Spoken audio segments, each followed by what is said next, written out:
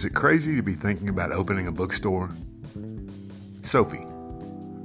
No crazier than talking about it your whole life and never doing it. Conversation with my daughter 4.5 years ago.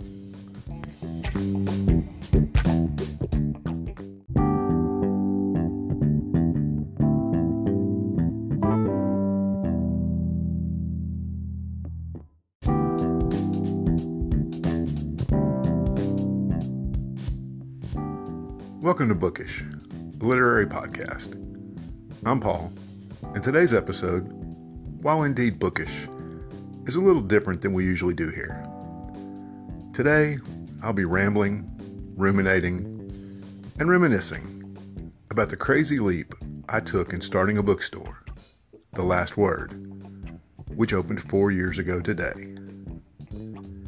If you've listened to this podcast for any length of time, you've heard me mention owning a bookstore for a glorious year. You also know, or at least reasonably surmised, that the store did not survive. This happens with a lot of new indie businesses in the first 5 years, not just bookstores, but that doesn't lessen the sense of loss. I'll admit that I struggled for a long time after the store closed.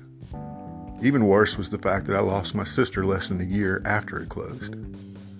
One of the great things about it was that I was able to see her a lot while the store was open because she had an art studio in the back.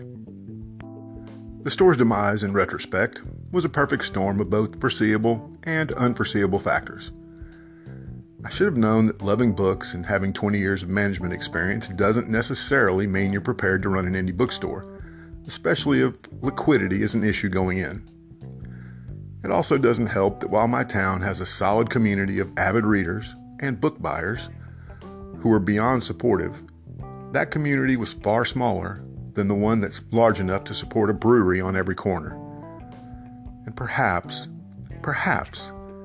I was too much of a snob, openly mocking authors like Nicholas Sparks, books like Twilight, and genres like Amish romance, which are bad, but they sell.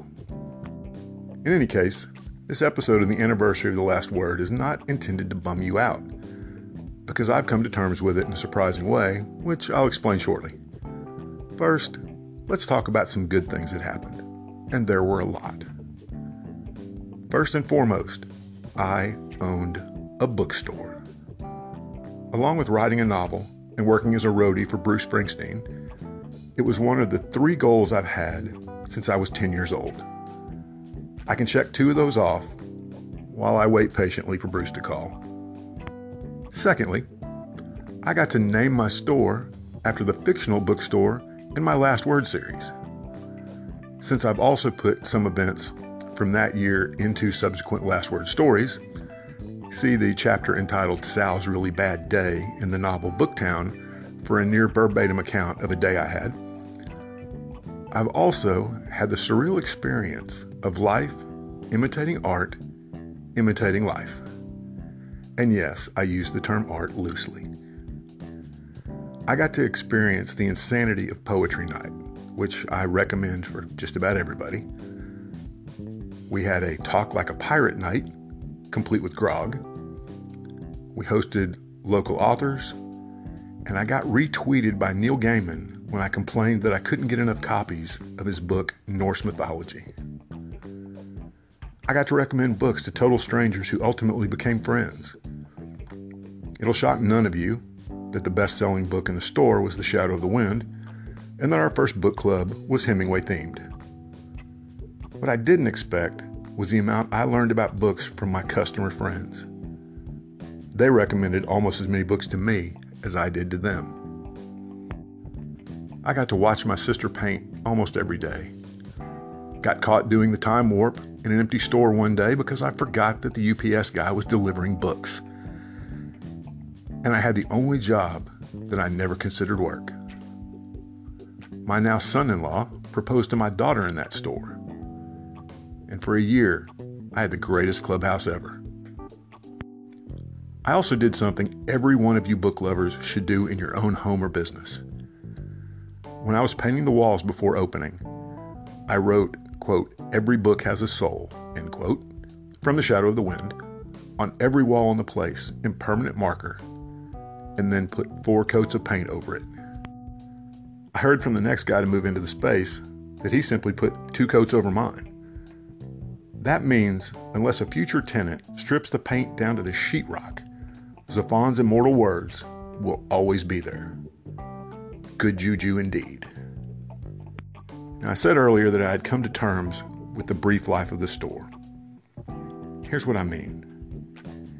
If you told me that I would have to give up nearly everything, except my kids, suffer financially, all that blah blah blah, but that for 1 year I could tour with Bruce and the band, or for 1 season I could play goalkeeper for Arsenal, or have a year-long, torrid yet doomed affair with Kate Beckinsale, I'd sign up for that without a second thought. I realize it's the same with that store. Sometimes things don't last, but that doesn't mean they were time wasted. Swing for the fences, my friends. We only go around once. Now, I've had people ask me if I'd do it all again, knowing how it would turn out. Today, I can finally say without hesitation, absolutely, and I just may again. By the way, if you'd like to see a few images from the old store, check out the Bookish Facebook page. I posted a couple today. We'll be back to normal bookish topics next time. Have a great day, my friends. Hug your indie booksellers and keep on reading.